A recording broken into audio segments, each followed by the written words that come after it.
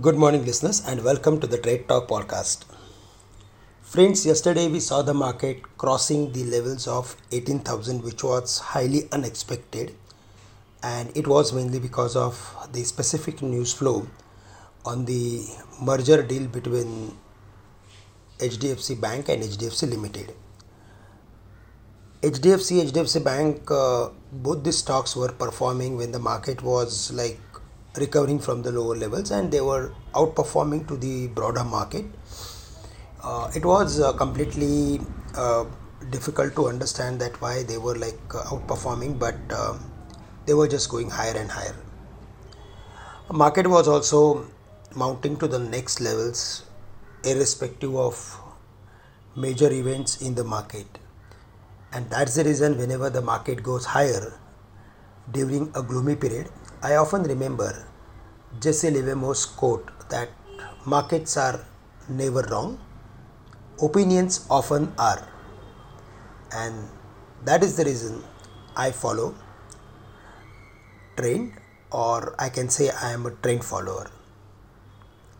No doubt that level works, but unless and until the levels are not giving any reversal signals, we should stay away from taking any specific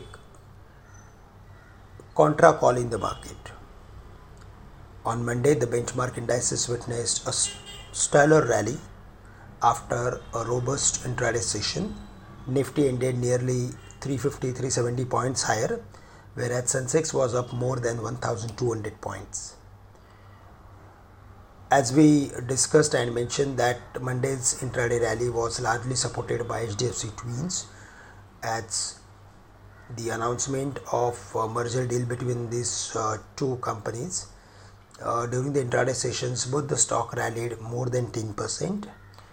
Amongst other sectors, we saw activity in technology, mid-cap technology companies.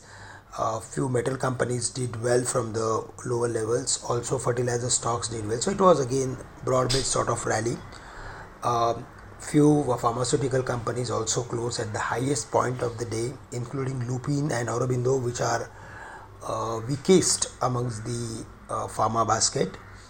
Technically, in the last two trading sessions, the Nifty rallied almost 700 points, and the formation is clearly indicating us that it is still following to the broader pattern of rising top, rising bottom.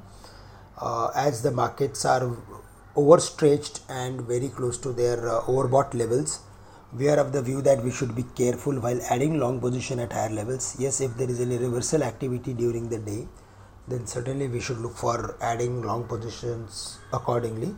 But otherwise, it is better to focus on stocks, because now the markets have crossed their important barrier of 17,800 without any major hurdle, or without, or we can say that it's a decisive breakout. So the market will try to consolidate between the range of 18,300, which was its previous highest level, and 17,800 or 17,700, which was its previous resistance. So now that is going to act as major support for the market. So in between, we are going to see stock specific action, and yesterday we saw good amount of activity in mid cap and small cap companies, along with a few large cap companies. So broadly, we are of the view that we should focus on the stocks to take any specific long positions. For the index, it is better to buy if there is any reversal formation. For the bank Nifty, there also we saw a strong reversal, and bank Nifty closed above the mark of 38,500, which is again positive for the bank Nifty. It is heading for the levels of 39,500. That's the broader view. If we consider the overall pattern of Nifty as well as bank Nifty, then bank Nifty is still underperforming. No doubt that it is outperforming in the very short term, but if we just compare with the previous high of Nifty, which was around 18,600, then from there the Nifty is just down 400 points from the previous high. But if we go through with the bank Nifty, then the bank Nifty was around 41,000 levels.